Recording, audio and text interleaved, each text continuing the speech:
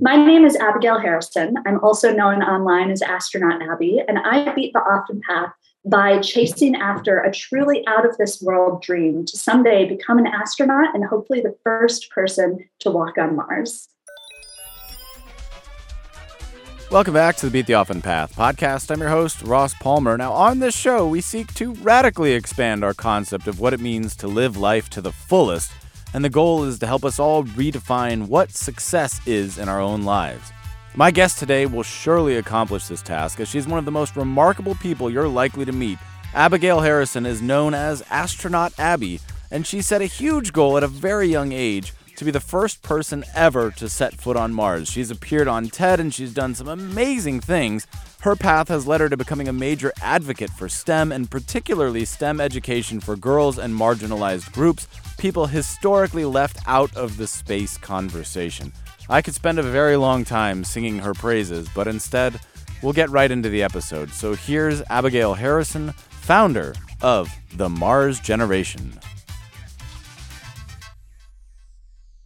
Most people dream so small, and I know you've written a book about this, which we can touch on later, but most people, their dream is, I'm going to make $10,000 this month, or just very boring dreams, useful though they may be. There's not a lot of meat on that bone. I love the idea of having a truly, truly, truly massive goal, which is kind of what you're all about. So maybe tell our audience, what is it exactly that's your mission, and how did you end up where you are? I know you've been on this for many years now. So give us the introduction to you and your path and what you're all about. Yeah, so it's been a couple decades now that I've been chasing after this dream, which is such a weird thing to be able to say now, but I'm 24 years old. And I first remember wanting to become an astronaut when I was probably around 4 or 5 years old. So I can now officially say it's been a couple decades. I'd like to jump in here real quick, though, and say not many people can say a couple decades about anything at the age of 24. So that's already fascinating. I hadn't done anything for a couple decades when I was 24.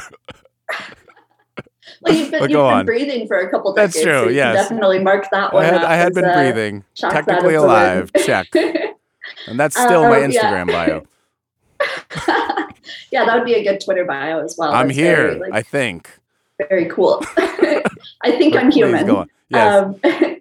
So it's been a couple decades that I've been working towards this. And at the beginning, that was my big dream, and my guiding star was to be an astronaut and to someday walk on the surface of Mars. Along the way, though, I was really fortunate to have discovered another dream and another life passion, which is pretty lucky because a lot of people don't find these life passions ever, but especially not at such a young age. But for me, that secondary passion was science education advocacy, and especially working to increase representation and diversity within science and to make a world where every young person is able to see themselves achieving really big things. And so to do that, I actually founded a nonprofit called the Mars Generation, which has now been active for 6 years and does a ton of stuff. But some of the stuff that we do, we have a student leadership development program. We have a student scholarship program where we provide funds for students without financial resources to attend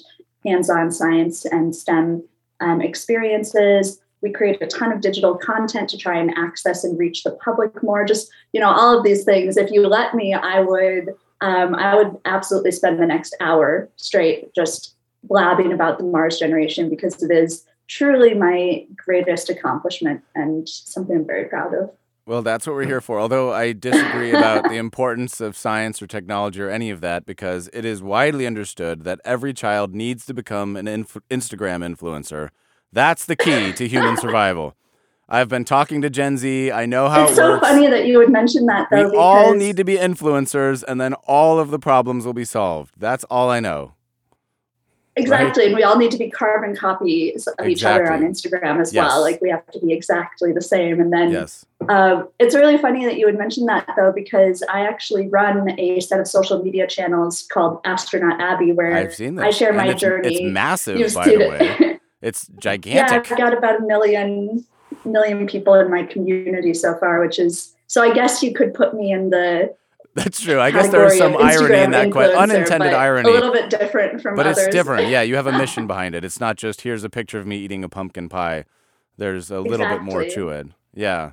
And one of the things that's really cool and powerful about that actually is that having this social media has not only allowed me to create this huge community where I'm increasing representation of women in STEM, but it's also allowed me to fund the Mars Generation, the nonprofit. A large portion of our funding actually comes from engagement work that I do, either speaking at conferences, and then I donate 100% of the honorariums to the Mars Generation, or the sales from my book, or occasionally Instagram partnerships with brands that I believe in. 100% of everything I've ever made through that social media side of things and everything has gone to the Mars Generation, which is like kind of an interesting, exciting thing to mention, because I don't think, when you look at a lot of influencers online, I don't think that most of them are, and there's nothing wrong with what they're doing, how they do it, but most of them aren't taking that money and then putting it back into the community immediately. And so I think it's really kind of a cool system that we've got set up here. You're right. Yeah, not many people take that leap between what they're doing on social media and actual change in the real world. And that's kind of why I created this show, was to focus people a bit on the real world and actual problems. And I think what you said earlier about your career, your ideas changing gears, I mean, a lot of, who hasn't had that? You're 5 years old, you're 4 years old, you think you want to be a fireman or whatever, and then later the real world hits you and things change, and who knows what's going to happen. And a lot of people don't find something else. You're right that they don't find a greater mission and they stumble. And that's certainly been true of me. I've gone through many different career ideas or paths in my life, and that's why I have such a fascination with people who have taken unusual paths or who have found themselves in a different kind of way. So it's right up my alley. So talk to me about the desire to be the first person. Let's start at the beginning before we switch. The first person to walk on Mars. Is that something that you would still like to do? Yes, absolutely. So even though I've discovered this second passion and goal for education activism and science, my primary goal, and sometimes I call it my selfish goal, is to become an astronaut and to walk on the surface of Mars. That is my current career trajectory that I'm working towards. And it's something that it's just so exciting to be alive during a time when that's like a real actual goal that you can have. Isn't that insane? Like it's insane. It's an amazing time to be alive. It is an amazing time. Now, I have so much respect for astronauts. I personally would be so terrified of doing it. I love space. I've always been deeply fascinated with the questions of our universe and our place within it. It's the kind of thing I've been thinking about my whole life. But the idea of actually getting into a rocket ship and that thing going off and looking out of a window back at Earth is so terrifying. Are you scared of that at all? So I would say yes, a little bit. I think that it would be unrealistic for anyone to say that that's not scary. Space is a really inhospitable environment. It's one of the most difficult environments for humans to live and work in. Just being there, let alone the actual trip from Earth to space, is also incredibly dangerous and holds a lot of risk. So I think that it would be odd for anyone to say that they're not a little bit concerned or have a little bit of healthy fear around that. But the way I've always looked at life is that fear can't hold you back from doing something. I have 100% throughout my entire life been a person who looks at fear and says, how can I take this emotion and how can I honor it, but then also use it in a positive way? How can I turn it into something that will drive me instead? And I'm also pretty lucky to be a little bit of an adrenaline junkie. And so when it comes to things that are scary, I'm able to pretty easily take that emotion and try and, swap it for excitement or something like that instead. Yeah. Well, what is it that you hope to find, or what is it that you would hope to get out of doing that? Out of sending humans to Mars, you mean? Yeah, or personally going to Mars. What do you expect would come of that? Let's say tomorrow you're doing it. What's the end result? What's the reason? What's the end result behind all of this? It's a great question. It's one of these topics that I'll do my best to keep it short, but if I don't filter myself in any way, I'd have you here for the next 4 hours talking about how important Mars is in human space exploration. But the short version is that in order to really benefit from space exploration, we have to constantly be pushing the boundaries of what it is that we're capable of doing. It's not enough to simply have humans in space, in Earth's orbit, to be doing something that we've already done and that we know how to do. We have to be putting ourselves in these really difficult, really uncomfortable situations and then saying, how are we going to get out of this? How are we going to make this impossible situation possible? And when we do that, we then start to see heaps and heaps and oodles of benefits that come back to us here on Earth, technological advances that we wouldn't have otherwise had, inspiration in the community, and entire generations of people that are galvanized to go out and to make big differences in the world, return on investment that helps to drive the economy and to provide jobs here on Earth, all of those things. So those are obviously all really positive things, and things that if we want to address some of the serious issues that the next generation will be facing, we need to be, doing all of that, inspiring the community, creating technological advances, all of these things. And so I look at it and I say, we have a problem and we have a solution. We might as well go ahead and act on that solution of trying to accomplish this next big step in space exploration, with the understanding that that will also then improve our ability to live as stewards here on Earth. Mm-hmm. Right. That's the short version. No, that's a great answer, and I completely agree, and I completely understand. I mean, if you go down the rabbit hole of these things, I think one of the first Wikipedia rabbit holes I ever went down in the early days was just clicking the probability of there being life on other planets. And if you click through all of that, you get to these things like, what are the different categories of civilizations? Like category 1 civilization, we're able to use all of the energy available on our own planet. And in theory, if you go beyond that, you're able to use all of the energy available from your nearest star. And if you go beyond that, all of the solar system and things like that. And I just kept clicking and thinking, like, what would it mean if there was a civilization out there that was harnessing all of the available energy from its nearest star? Would we even be able to see that? And then you start conceptualizing, what if there are solar panels in a 360-degree sphere around a star? Right. Would you even see that star anymore? Or would it be completely blacked out from the outside world?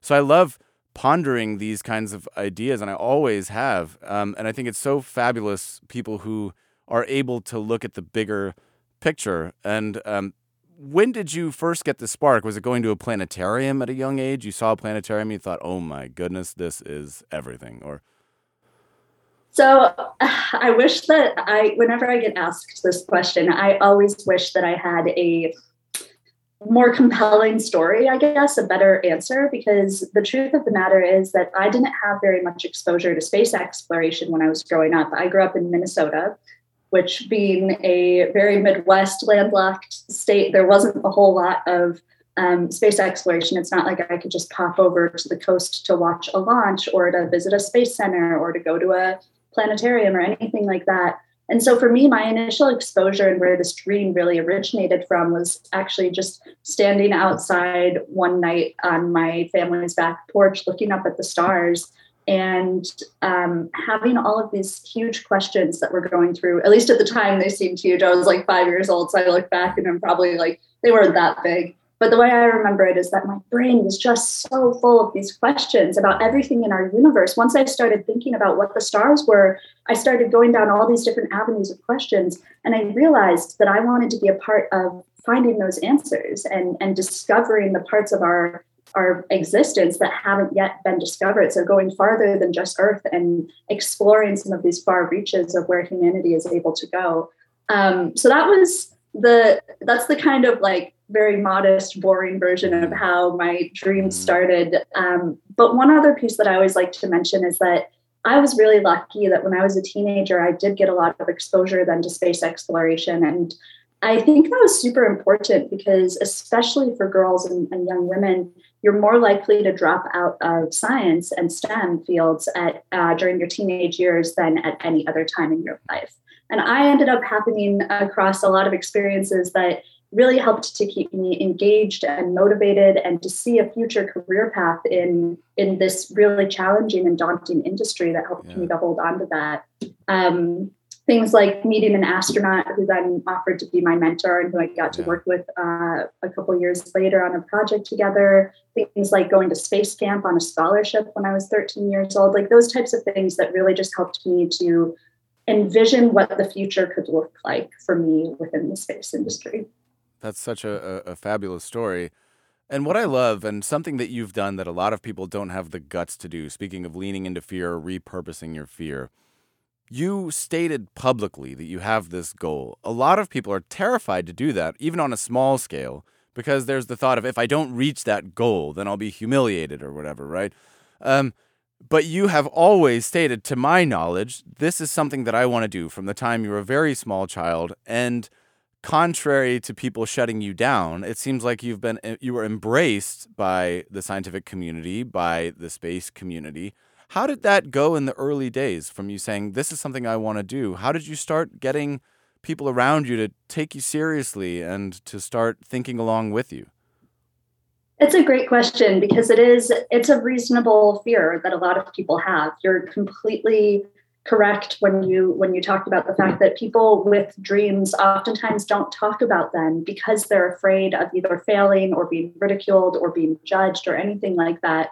And for me, I was really lucky because I started this dream at such a young age that I didn't have any of those concerns about what anyone else was thinking about my dream, because I was just a kid and I was out there nonstop talking about wanting to be an astronaut, wanting to go to Mars. And I think that really gave me a lot of practice about being confident and, having this gusto for this dream. And I got to practice talking about it a lot. The first person whose opinion I really switched around was actually my mom. I was raised by a single mom who was a teacher in Minnesota, and for a long time. I know, right? Seriously. Single mom and a teacher. That's a clappable moment.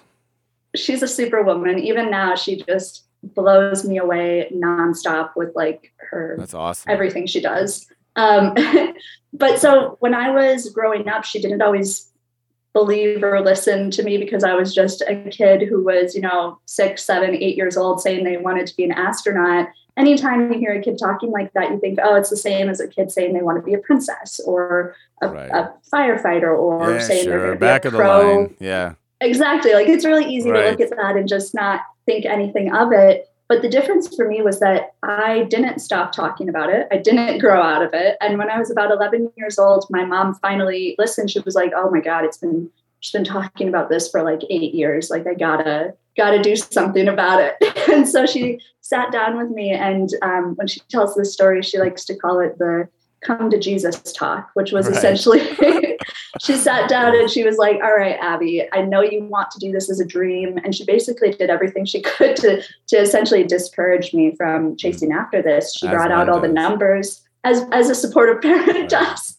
Sure? No, but it's funny because she was telling me how unlikely it would be and how difficult it would be and all these numbers and stuff. Right. And that sounds like such a negative, terrible thing for a parent to do. But the reality was that it was actually the best thing that she could have done for me, because I left that conversation feeling incredibly motivated. And I went and I did some research and I came back to her the next day and I printed out, I'm just 11 years old. I printed out 2 different pieces of paper with different avenues or paths that I could take. I could go into the military and I could attempt to do X, Y, and Z to then become an astronaut, or I could be a civilian and become a scientist and a pilot and do all of these things. And when I handed my mom these 2 plans for the future, that's when she looked at me and she said, wow, you're really serious about this and you're chasing after it. And ever since then, she has been 100% on board, has been my biggest supporter. And that's the same perspective, I guess, I've taken with anyone who's had doubt in my dreams, is this understanding of it doesn't really matter what anyone else thinks about it. Eventually, if you just hold on to your dream and keep talking about it, keep being loud and proud about what it is that you're doing, the people who matter will realize and will listen and will essentially join your team. If you've been a long-time listener of the show, you'll know that this is the part of the show where I basically beg you to rate the show 5 stars, to leave a nice comment on either Spotify or on Apple Podcasts. But today, we're not going to do that. What I'm going to do instead is to say that if you're intrigued by Abigail's mission, go to her website, themarsgeneration.org, and support her cause, because that's much more important than this stupid little podcast anyways. So go support her work. I'm just going to pitch it right now and pitch it hard. So go do that and then, come back to the rest of the episode right now. That's so wonderful. And your story reminds me of a quote, an Instagrammable quote that I've always taken issue with, which is, shoot for the moon, and even if you fail, you'll land amongst the stars. And I remember hearing them like, no, that's not how that works. The stars are considerably farther away than the moon. That sounds good, but there is a kernel of truth to the concept behind it. You know, in having this, what they call the big, hairy, audacious goal, as they say, you did rally people around you that were able to help open your eyes to some of the truths and to other things that you might have never thought of before, which is great. And then you stumble upon a community and you realize, hey, there's a bigger thing here that I want to be an advocate for. Now, one of the things that I think anybody who is interested in intellectual pursuits or who cares about these kinds of things, obviously in this country, there's a very big string of anti-intellectualism, or what's the point? People don't tend to care much, in my experience, about things like space exploration or science.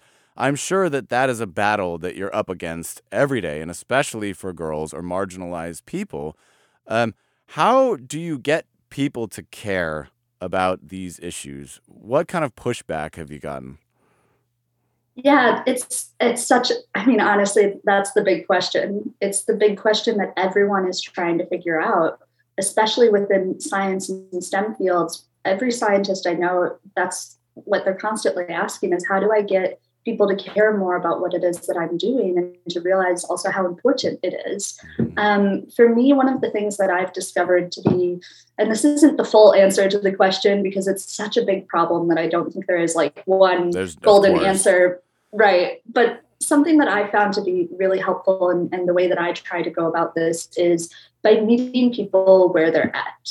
So we have to have compassionate, empathetic science communication instead of judgmental science communication. We can't look at a population of people and blame them for not understanding science or not trusting science or not knowing certain things. We have to instead look at them and say, hey, that's okay. Here's what we're going to do. We're going to figure it out together. We're going to learn about this together. We're going to spend time, covering all of these basics that we can then talk about the bigger picture and such.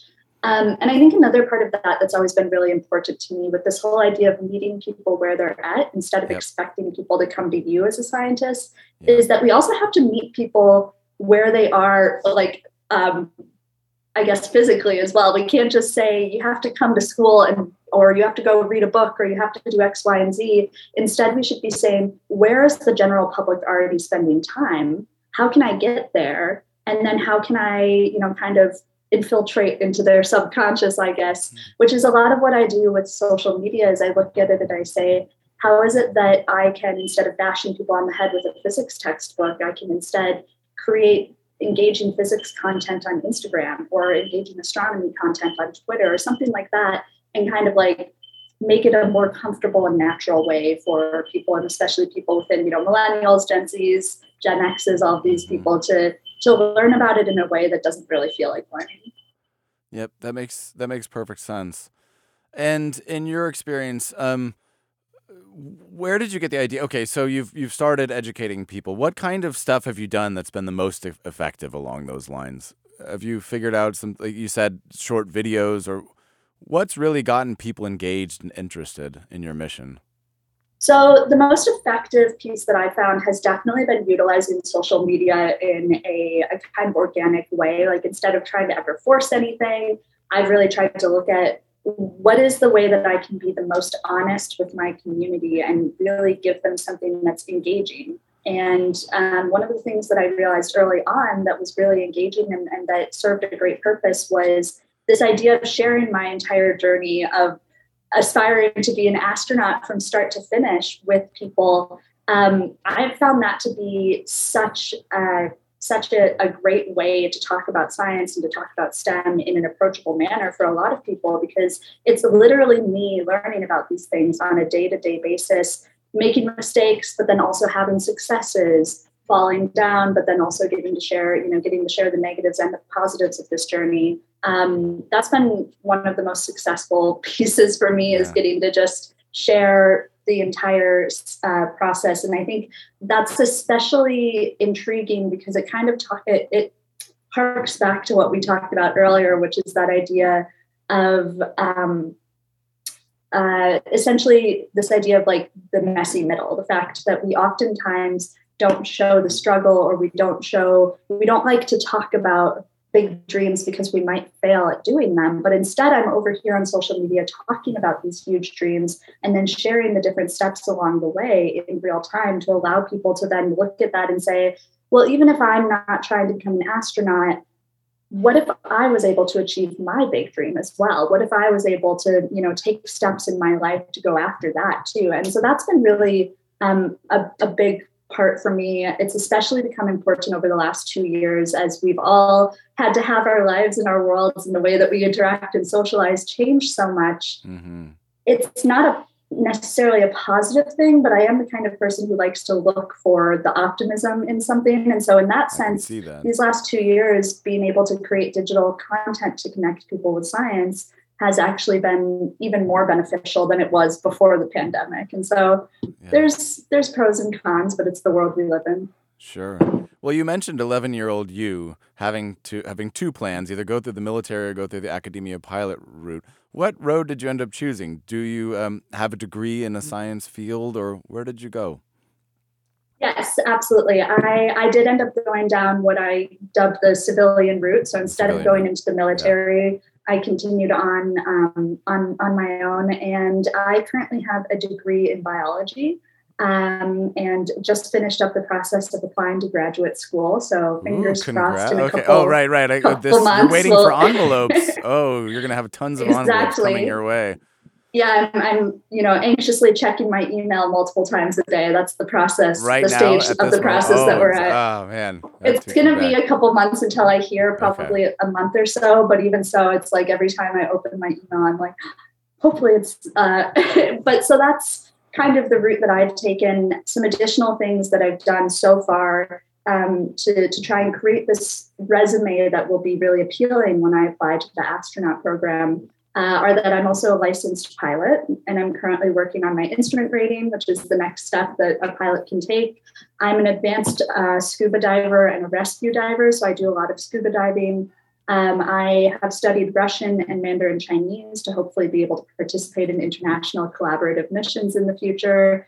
I am a skydiver and a marathon runner, and currently getting my EMT license just in case there's any medical emergencies in space. And I have a whole list of other things that I'm planning to do in the future to try, kind of like extracurriculars, you could consider them, to try and build this resume that will hopefully be competitive. Well, I'm not an expert, but I think you probably wouldn't be very interesting because what they're looking for is a lot of initiative. They're looking for initiative. They're looking for breadth and depth of extracurricular activities. I don't think I have a good shot. I know. I feel like it's going to be crickets. Don't quote me on that, but I don't think. Yeah. Do you have a fallback? What's my third plan? Yeah. I mean, there's retail. There's a lot of retail jobs right now. I think. Hey, there's plenty of market for that need currently. You and my sister, I have an older sister who's 2 years older than me, and you two would really enjoy spending time together because she's the other person in my life who always likes to take me down a peg or two and give me a hard time for I am being entirely sarcastic because any school worth anything would be clamoring. They should be fighting over you, I'm sure, and I know they will be. So, but I also know how stressful and unfun this process is. But you'll be just fine. But we'll circle back to that in a few months. I'll reach out. Exactly, we'll have to have a celebratory. Yeah, I have no doubt. If you're listening, recruiters out there, you know what to do. Fast track. Exactly. So you took this step and you created this thing called the Mars Generation, which you can talk about for hours and hours, which is great. What is the Mars Generation? So the Mars Generation is a 501c3 nonprofit that focuses on a couple of things. One of our main focuses is exposing the public to science and to space. And then our second big initiative is to provide concrete, realistic opportunities and resources for young people today to become the change makers of tomorrow. It's really a passion project that, like I said, I started about 6 years ago, and it has blossomed into this huge web of different things that we do and ways that we impact people. But it really started, it has a little bit of an interesting origin story, you could say, because the Mars Generation was founded out of a program that I did when I was younger. When I was 16 years old, I was invited by an astronaut who had been mentoring me to come watch his launch to the International Space Station from Baikonur, Kazakhstan. And I realized during that, when I got that invitation, that this was an opportunity to do something bigger, to make a bigger impact. Instead of just me going and watching this launch and being like, oh, wow, wasn't that so cool? No, I decided that this was an opportunity to create, to take something that previously had been a very privileged experience. To get to go to Baikonur and watch one of these launches is not a thing that a lot of people get to do. And I wanted to kind of deprivilege I was just that. there last Saturday. As one does, right? Sometimes when I'm bored, I just pop over there to watch a launch out of me and Barry, Barack Obama, as I like to call him, Barry. Just popped out. Anyways, go on. Yeah, you did it too. Oh, that's okay, so great. funny because I was just having tea with Michelle the other day and she didn't mention anything. Oh, yeah. One of us is full of shit. That's the difference. Yeah. So you. Oh no, I'm also being facetious. But so I took this and I talked to Luca, the astronaut who had invited me about it. And we decided to create something that had never been done before, which is that I would be working for 6 months, his time on the International Space Station, as his Earth liaison. So taking his experiences in space and translating them to community here on Earth, and especially making an effort to reach demographics that I was more naturally inclined to communicate with, which are young people and girls and women. And so I spent 6 months just doing all kinds of interactive stuff, trying to engage people more with the International Space Station and with Luca. I was speaking in classrooms constantly. I was running a lot of digital programs to teach people how to find the space station, how to photograph it, do all these different things, stuff like that. And when those 6 months ended, I decided that I wanted to continue to do all of this educational outreach work. And so I continued for a couple of years. And then when I was 18 years old, I was headed off to college. And with the support and advice from some people around me, some what I like to call real adults, people who knew a little bit more than I did at the time, they said, you should really turn this work that you've been doing into something more official. You should turn it into a nonprofit. And at the time, I was like, yeah, sure. Like, we might as well transition this into a nonprofit. And I kind of had this perspective of it's a worthwhile thing to be doing. I don't know where it's going to go in the future or if it'll even be successful or exist in a year or 2 years. Now we're 6 years into it and it's still going strong and has changed in a lot of ways from what I originally had anticipated or imagined. But it's really, it's so interesting and exciting that such a small happenstance in my life. Oh, I guess the very beginning of that story is that I met astronaut Luca when I was 13 years old by randomly bumping into him in an airport security line. And that was really the snowball that started all of this now. 10 years later, the Mars Generation exists. All of this stuff is... Yeah, so anyone who ever says that TSA is useless, I'm actually TSA's biggest fan because without them... I love it. That's a worthy of, yeah. Oh, that's wonderful. Right. So what is you said it's changed a bit. What's the mission or what's the goal or what are you doing these days? What has it morphed into? Yeah, so the Mars Generation has really morphed into, at the beginning, we were just trying to do our best in trying to create whatever we were able to put out into the world. At the time, one of the things that was really important to us was giving back in ways that I had also received from my community. So for instance, having grown up, like I said, with a mom who was raising 2 kids alone on a public school teacher's salary, we weren't always at the most privileged point as far as financials go. And so for me, one of the things that when I was a kid, I was really lucky to have been supported by all of these different community endeavors that allowed me to have engaging opportunities. And one of the most exciting of those for me was getting to go to space camp when I was a teenager. It was way too expensive for my family. And I actually came to my mom one day when I was 12 or 13 years old, and I showed her the brochure for it. And she looks at me, and I just remember how sad her eyes were I showed her this brochure, because she looks at me and she goes, Abby, I had already heard about that. 3 or 4 years ago, someone had told me, you should send Abby to space camp. And my mom looked into it and said, absolutely can't do that because it is cheap. way too expensive. Yeah. But I ended up getting really lucky and fortunate in that there was a nonprofit that was able to help me both fundraise and then offer a partial scholarship so I could go to camp.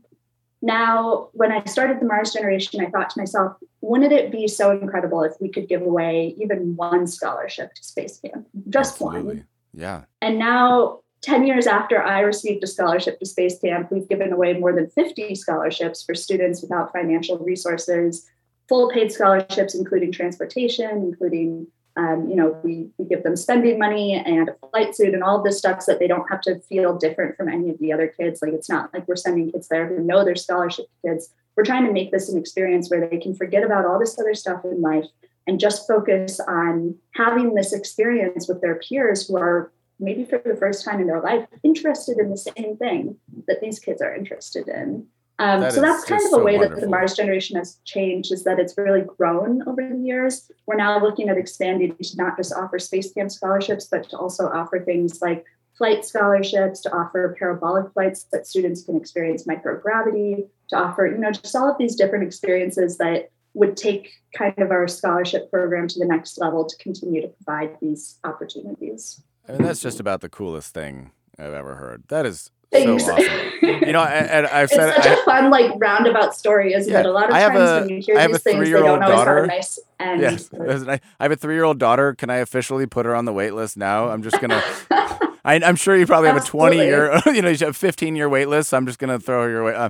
No, that is so incredible. And I think when it comes to finding a mission or one's purpose in life, there has to be a reason, right? And in sales, they talk about a sales technique of the heaven if you do and the hell if you don't. When I'm trying to sell you something, I talk about the heaven if you buy my product and the hell if you don't.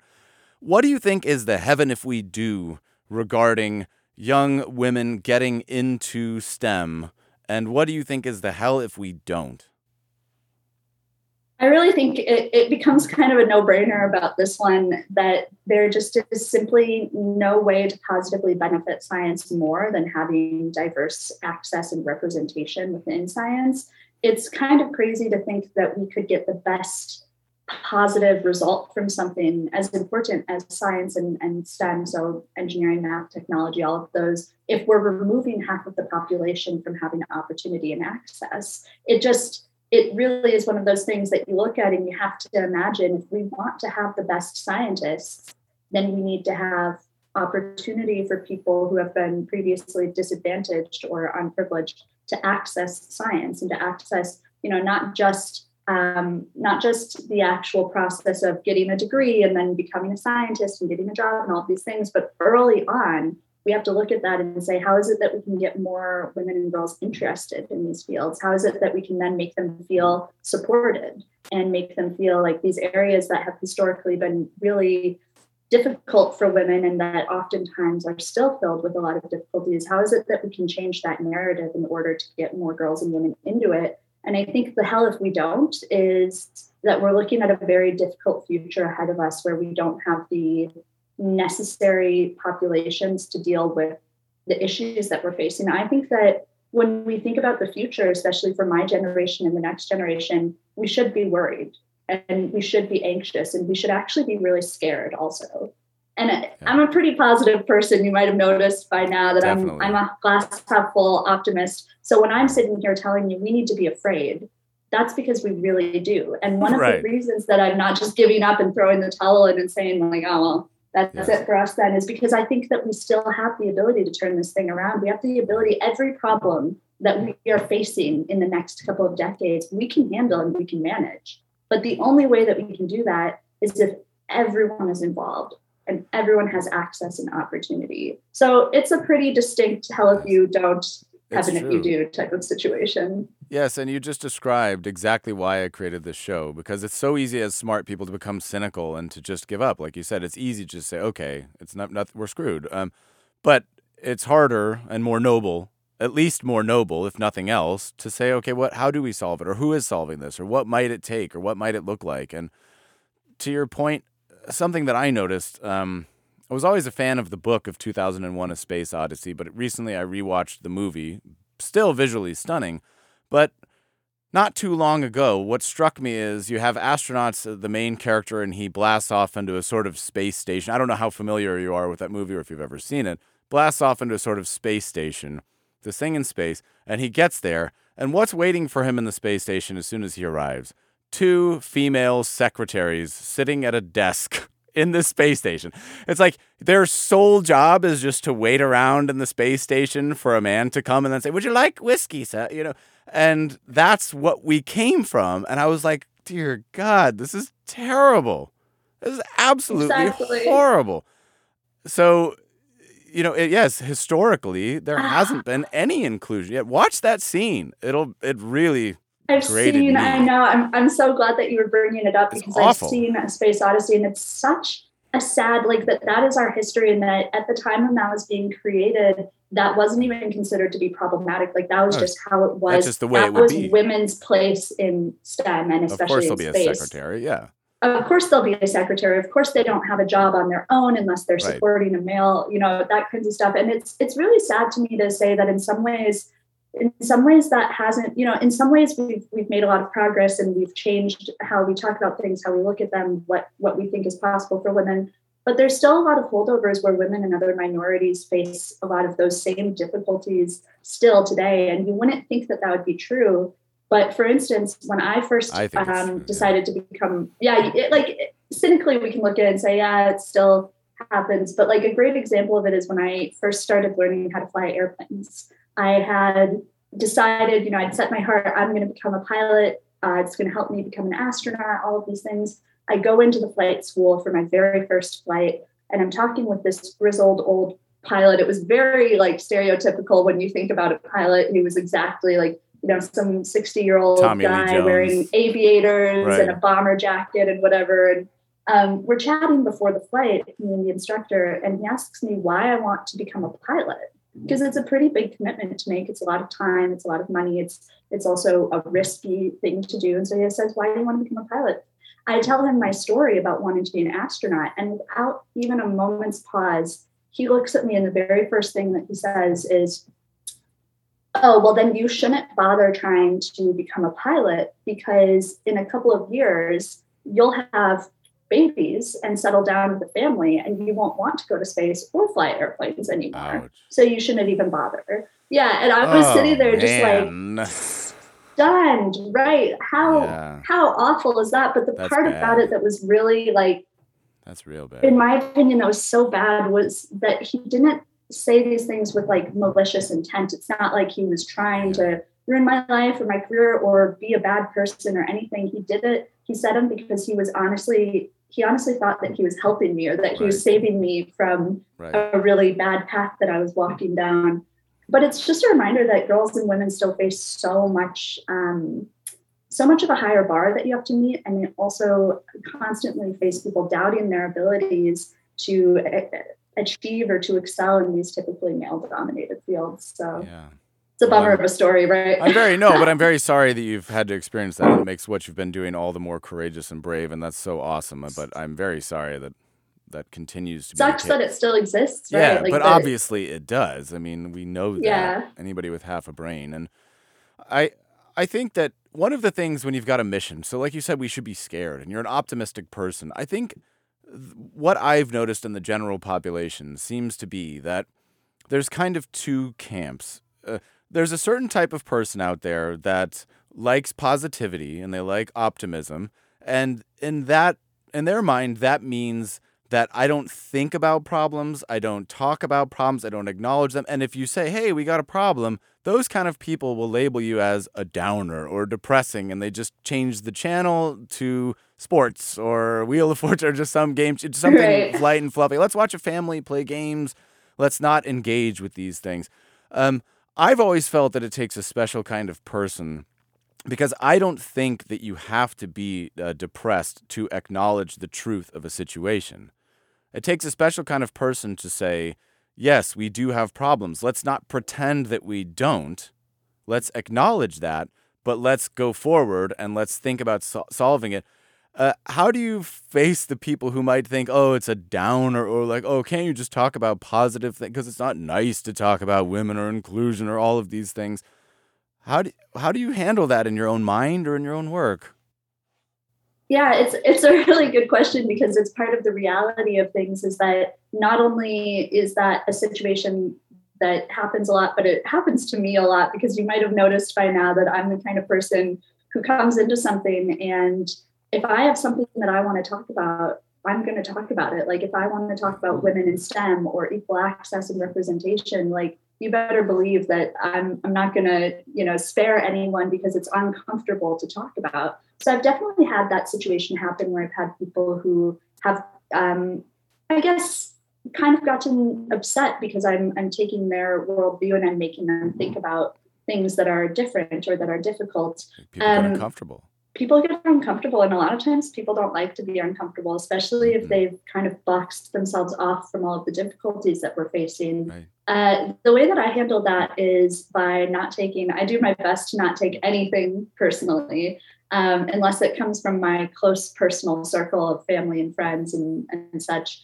Anything outside of that is really not my problem anymore, and something that I look at and say, if you don't like if it's the content I'm producing or the what I'm saying or any of these things that you don't like, you have the option then to not be in my orbit. True. You can remove yourself from that, and that's not really my problem if you're not enjoying. And for the record, everybody in my case has taken that option. They're like, and I won't. They're like, unsubscribe, and I won't. Bye. You've done better at that. I don't believe that. Clearly your method is far more effective. But, it's like those insidious jokes and things, those holdovers, like, how do you know a vegan? Oh, like, don't worry, they'll tell you. They'll like tell all you. These, right, like all that stuff. It's like we trivialize people who are making sacrifices and people doing a noble thing. Like, we just push them aside instead of asking, like, hey, why is this person doing that? Why are they making a sacrifice? Because oftentimes they are making a sacrifice for a greater good or for a mission. You say, I believe in something, so I choose to dedicate my time. To do this difficult Surely, thing. Yeah, it would have been far easier for you not to do any of the stuff you've done. You could have just not done any of it, and then just sit in the backyard, sip some iced tea. That would be easier. Right, just have a good time and take it easy. And then you wouldn't have the moment. Then the old guy would leave you alone. You could say, oh, I got 4 more years to baby making. Just going to kick back till my family arrives. Just going to wait for that, because that's my main purpose, right? Just like the secretaries in the 2000s. Exactly. That your main purpose is just to wait for the man to do their thing. The main thing that I've got going on, yeah. So to me, it always comes down to having a very strong sense of philosophy. I think one must have a very strong sense of philosophy to have a reason to go forward. And I'm sure that to be an astronaut in any capacity requires an incredible, unshakable internal compass and philosophy. Has philosophy been something that you've actively pursued, or do you think it's just something that came naturally to you?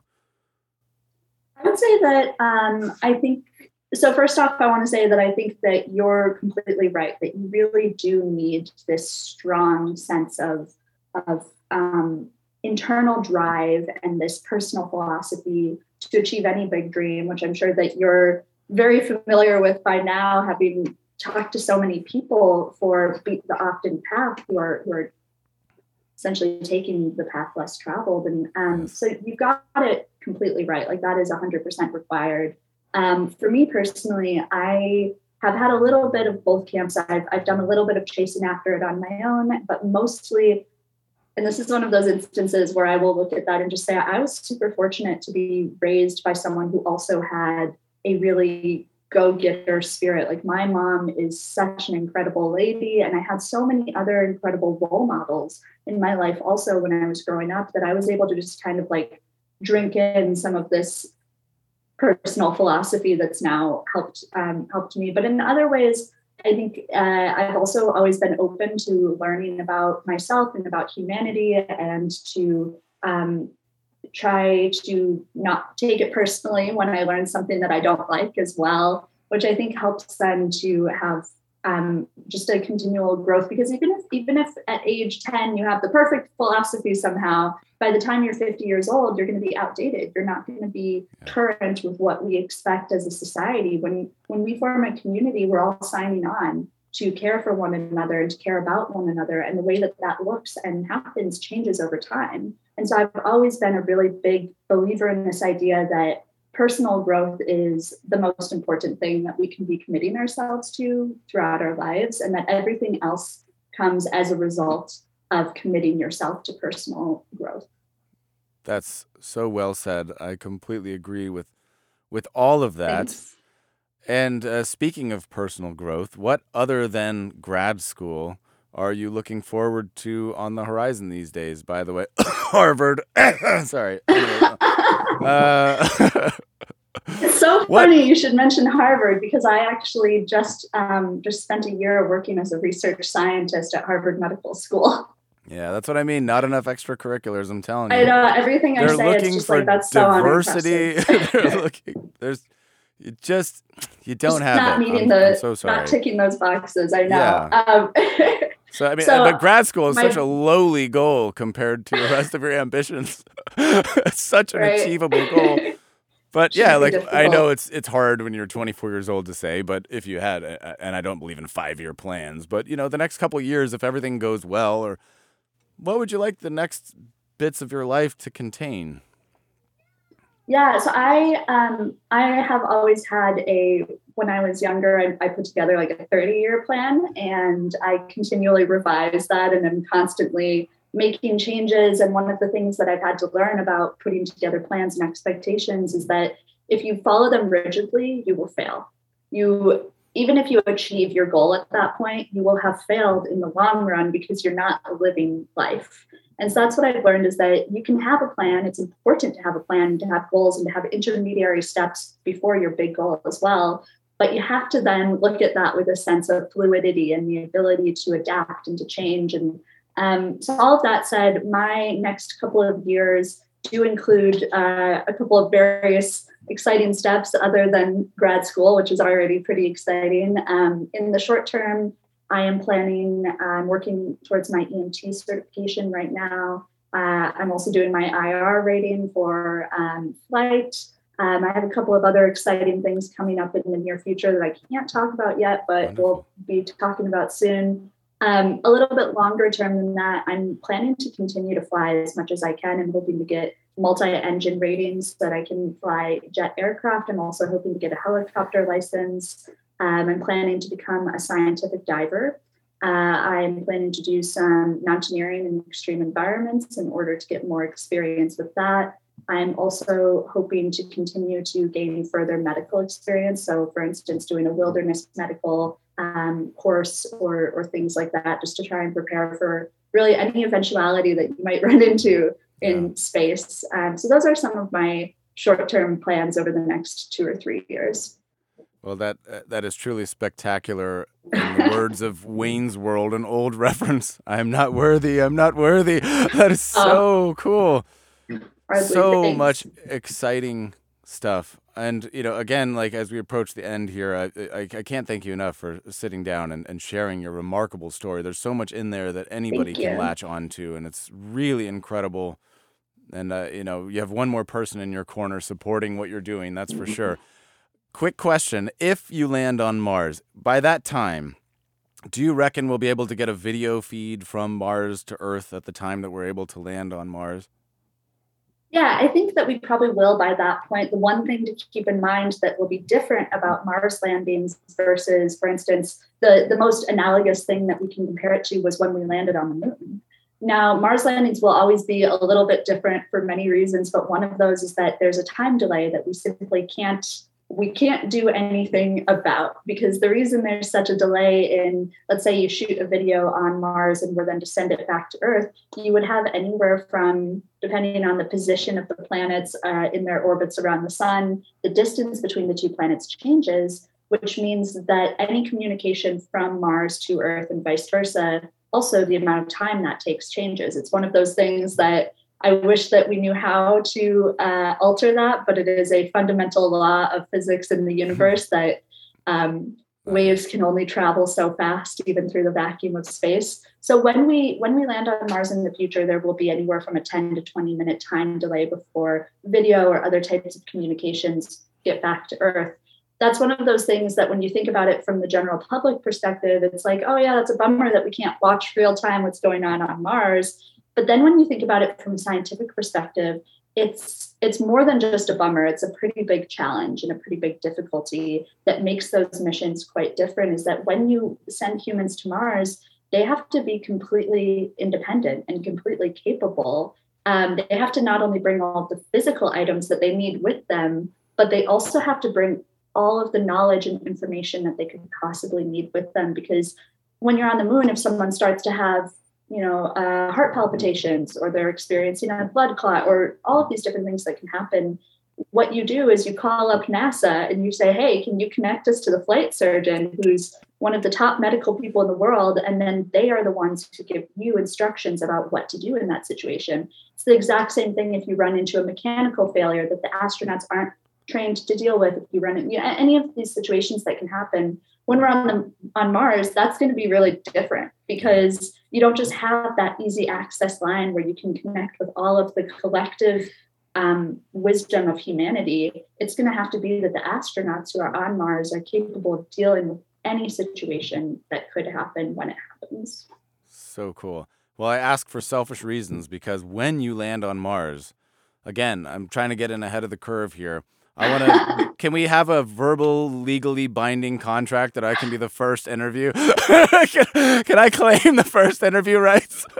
I want to do the first yes to that, podcast. That'd be so amazing. How many people I've already said yes to that for? No, I'm kidding. My God! But if at all possible, hopefully by that time as well, when I land on Mars, your daughter will be all grown up and she'll be able to join me. Maybe she'll be the one supporting you. Maybe side by side you'll. That's true, and maybe she'll be the one supporting you in your mission, and maybe she'll be the one reporting for 6 months and. You never know, but I mean, I know something like that would happen. make me extremely proud, and that would be a genuine honor if that were the case.